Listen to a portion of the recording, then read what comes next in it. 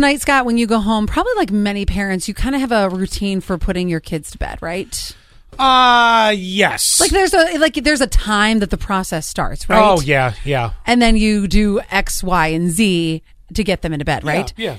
Did you know for us, we should be doing the same things? I'm going to go through them and tell me if you do these things with your children to be part of the get to bed process. Okay. And this is for if you as an adult want better sleep, you should be doing this. Number one, do you take a hot bath or, you wash up before going to bed? The kids do. Exactly. You should take a hot bath before bedtime and you'll get better sleep.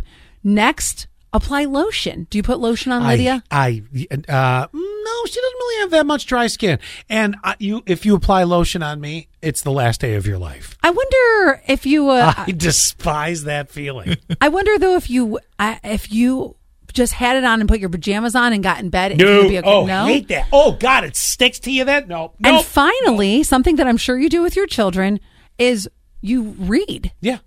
It has been shown that bath, lotion, reading, in that order. Now, I will tell you, my reading is slightly different than what the kids get. The kids get a nice book. Right. Something like that. Yours also puts you to sleep. No, my reading contains the subtitles that Annette won't turn off on the GDTV.